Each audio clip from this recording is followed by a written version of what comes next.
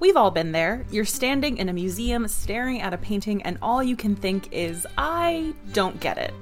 To me, knowing the story behind an artwork is a huge part of knowing how to look at it.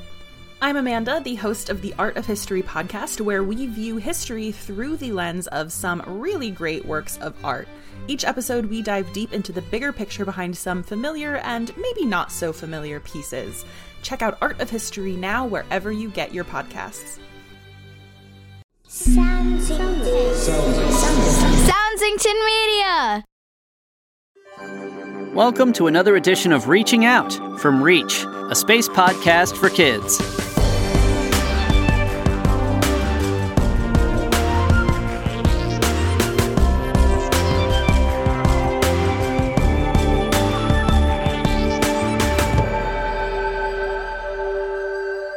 In Reaching Out, we take time to answer questions about space from kids around the world. This week on Reaching Out, Reach co-creator Nate DeFort talks to Mary Roach, best-selling author and America's funniest science writer, about her latest book, Packing for Mars for Kids.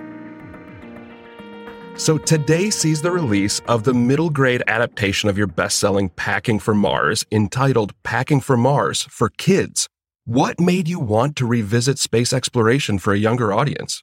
Well, a couple things happened. My publisher, W.W. Norton, did not used to have a young readers division, and then they did. And they said, hey, Mary Roach, what about doing one of your books, doing an adaptation? Actually, what they said was, we're going to have somebody adapt your book for a young audience. And I'm like, wait a minute. Who's going to do it? Wait, what? I don't know about that. And it was COVID, P.S. So I didn't have a lot to do at the time. I couldn't travel. So I thought this is a perfect COVID project. And because I kind of have the mind of a 12-year-old anyway, I thought this should be a snap. It should be really fun. And it was. There are quite a few laugh out loud moments in the book. Why is humor so important in your work, do you think? I think humor is a way to pull people into topics that they might assume are going to be a slog or difficult. People have this sense, and kids especially, I think, can have this idea that, science is hard and it's going to be the drag. And, and science it's fun, space in particular, because it's so weird. And I just think humor just adds another element of, come with me. This is going to be fun. It's not going to be a slog. No slogs here. No slogs. So let's start talking about space. What were some of the more memorable moments or experiences you had while researching for the book? Oh, well, I'm going to have to start with the zero gravity flight, or microgravity, as they like me to call it, but I refuse. The weightlessness. I got to be weightless, which was so incredible. You keep reading about people spending hundreds of millions, I guess. What does it cost to go up on 200,000, right? Yeah. And I'm like, you guys, you could, for the price of a business class ticket, you could do that at zero gravity core and you'd be floating. And that's what's cool. Okay. You don't see the Earth from space, but floating is it's amazing. So that the fact that I got to do that with one of NASA's flights, and this is again the simulated zero gravity, where it kind of does that roller coaster trajectory, and as the plane goes over and down, you have about 25 minutes where you are a soap bubble. You weigh nothing. It is incredibly relaxing, kind of physically euphoric feeling, and that was the highlight of the research for me. But basically, my feeling about, even though it's very cool to be in space and everything astronauts are doing is fascinating, I felt like there was so much stuff going on Earth. All of the training and all of the simulating space that happens is surreal and bizarre. And for a geek like me, just a wonderful place to poke around and ask questions and see things. So that's what I spent a couple of years doing, and making a complete pest of myself at NASA. So what do you feel drives humans' desire for space exploration? I think the same thing that drove humans across the Atlantic Ocean and that drove humans to the South Pole. I think people they look at a map and they look at those empty spaces and they wonder what's there. What will we find? How will this change the course of civilization? And sadly, what can we profit from?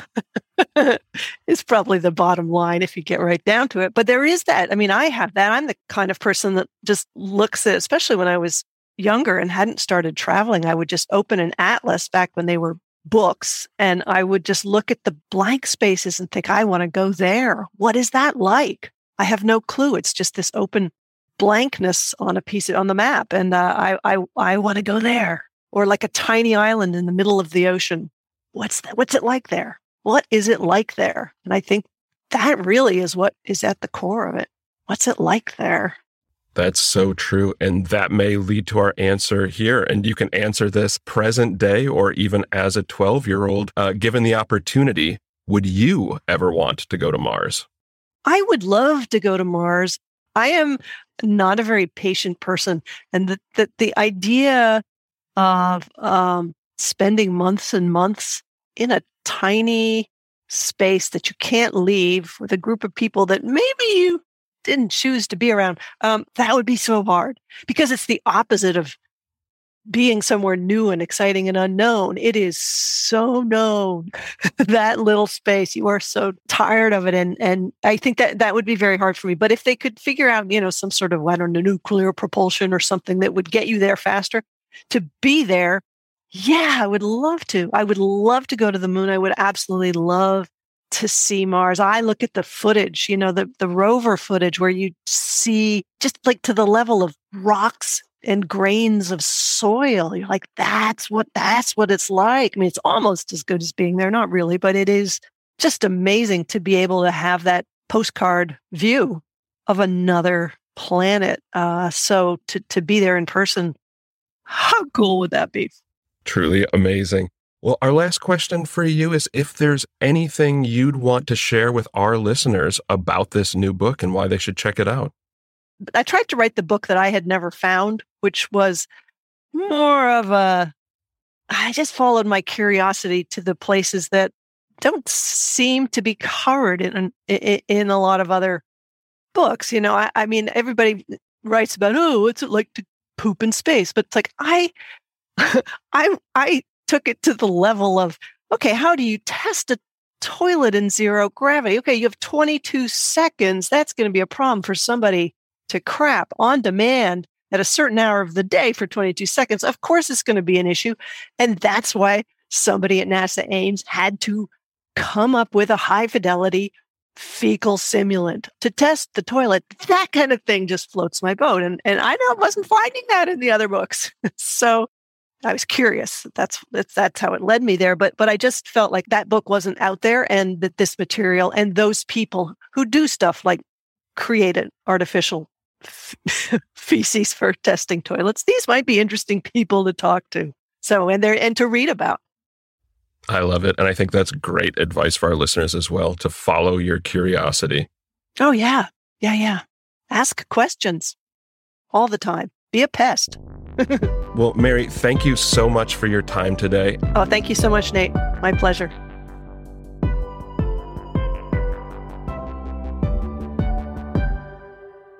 So cool. Thank you again to Mary Roach, whose latest book, Packing for Mars for Kids, is available now wherever books are sold. To learn more about Mary's work, go to maryroach.net. Got a question about space? Let us know. Get your parents' permission and give us a call at 312-248-3402. Then leave us a message with your first name, where you're from, and your question for a chance to be featured in an upcoming episode. We can also accept your questions via email. Just send us your first name, where you're from, and what question you'd like answered at reachthepodcast@gmail.com. That's it for this week on Reaching Out. We're your hosts, Meredith Stepien and Brian Holden. Reach is produced by Nate DeFort and Sandy Marshall, and edited by Nate DeFort. Our theme song and additional music was composed by Jesse Case, and our logo was created by Stephen Lyons. Reach is a production of Soundsington Media, committed to making quality programming for young audiences and the young at heart. For more information on our shows and the people behind them, go to soundsingtonmedia.com.